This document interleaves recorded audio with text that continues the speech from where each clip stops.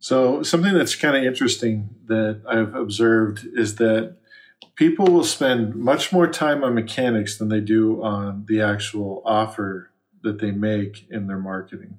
And this is a big mistake. This is why people don't see the kind of results that they should when they actually do marketing mechanisms that make sense.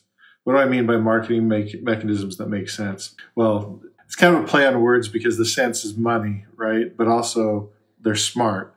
And marketing mechanisms that make sense are those that will actually allow you to be able to sell.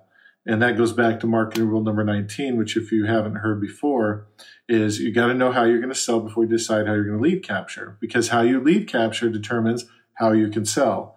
So today I went on I always like to click on Facebook ads just because I love to see how they do things.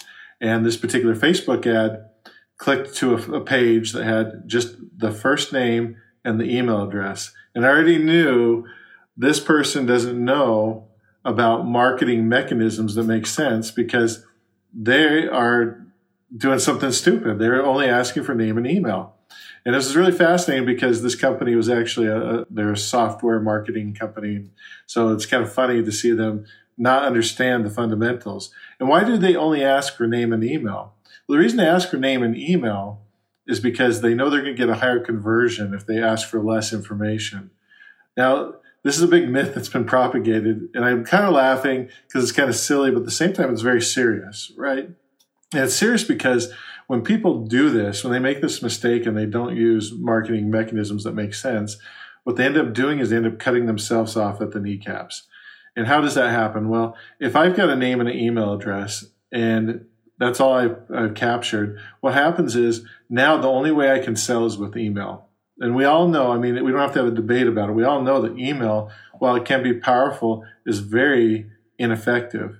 And what that means is that you got to send a whole lot of emails to get the kind of results that you would have expected maybe 5 years ago or even a couple of years ago, because email has gotten so competitive and the tools around reading email have gotten so smart that they're just cutting you off, and it makes it very difficult for email to be a way to sell. And you've only got one mechanism now to sell, essentially. I mean, you could do remarketing through like Facebook or something like that, but even that is dependent on that email matching up with their email in their Facebook account. So, and that's like a 40% chance. So you really cut yourself off when that's all you've done.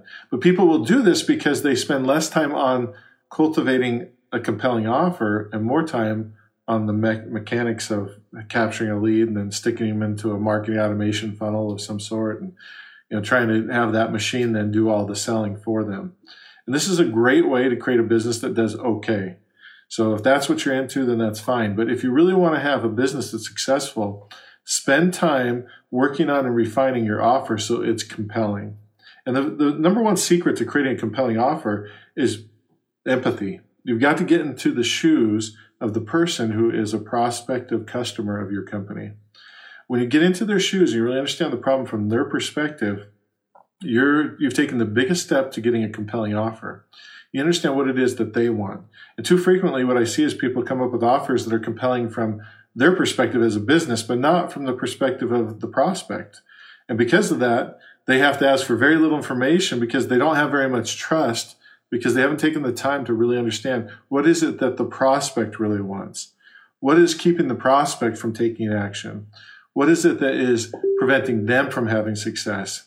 And because they haven't taken the time, and this isn't really difficult, especially if you've been in business for a little bit. If you've been in business for a little bit, no doubt you've heard these points from the prospects you've talked to.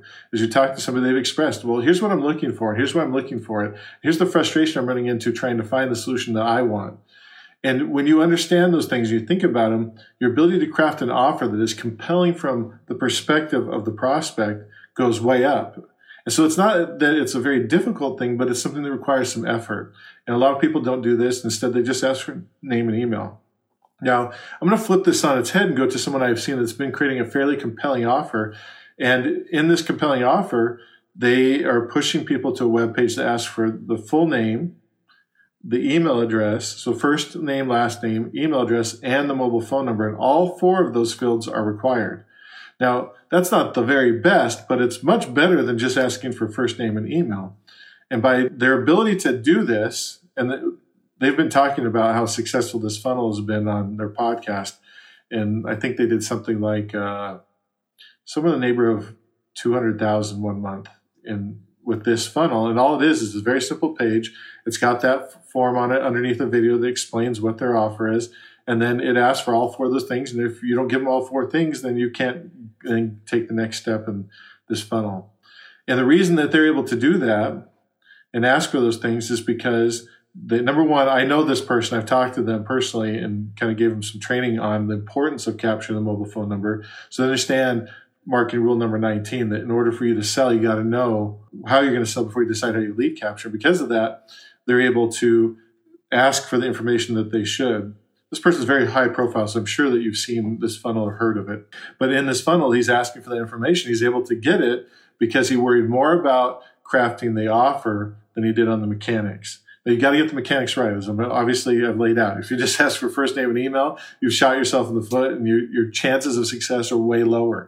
But if you ask for the full name and the email and the phone number, it's not as effective as maybe having somebody text in, but it's still better than nothing. And so that person is thinking, okay, I know I need to use the phone number to sell people who act like buyers but don't buy. So if you got my last video, you know that I talked about shoulda bots.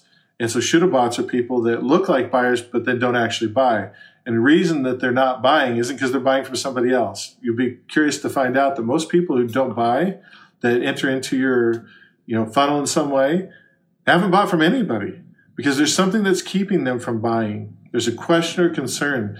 And because they don't have an easy way to communicate that, where they feel like it's going to be safe for them to communicate that, they end up doing nothing. And that's a vast majority of the people. Now, some people go and they'll search and they'll find another solution. But a vast majority of the prospects that you have that are acting like buyers but not buying haven't bought from anybody.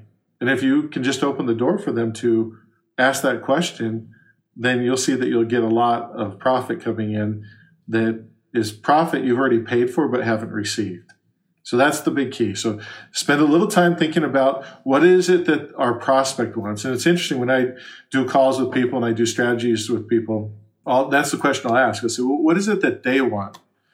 And everybody is able to answer that question. I've had very few people that haven't been able to answer that question. Most can answer it like that.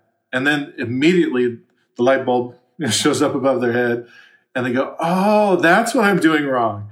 I'm asking from my perspective. I'm doing lead generation from my perspective, and I'm not doing it from their perspective. And as soon as I give them that little hint, the little hint I gave you in this video, they're able to immediately turn things around and start seeing increased results. So that's my recommendation to you. Spend more time on the offer than the mechanics. And when you do, then you can do great mechanics. You can use marketing mechanisms that make sense. They'll be able to generate the money that you need. Now, if you think this was interesting to you, this is all just kind of a tip of the iceberg of what I cover in my book, The Messaging Connection. And I want to give you a free audio version of it and a PDF. That way you can get it immediately and get going to town on learning from it by just texting LEARN to 949-835-5300. But if you do that, what will happen is you're going to be able to get a copy of the book. You can listen to it or you can look at the PDF. I recommend looking at the PDF as well as listening to it. Listening is more convenient, but read the PDF and you'll be able to learn exactly how it is that you can be able to implement these strategies we're talking about, of being able to know how to sell and know what lead capture you need to do so that you can sell well. And you'll realize that it's not like you have to do a whole bunch of extra work. And the little work that you do will have a huge return because there's a ton of people in your business or around your business that want to buy from you, but just have one thing holding them back. And if you can give that one thing to them, that opportunity to be able to speak with you in a safe way, which is what texting does, then you're going to have great success. So text LEARN to 949-835-5300.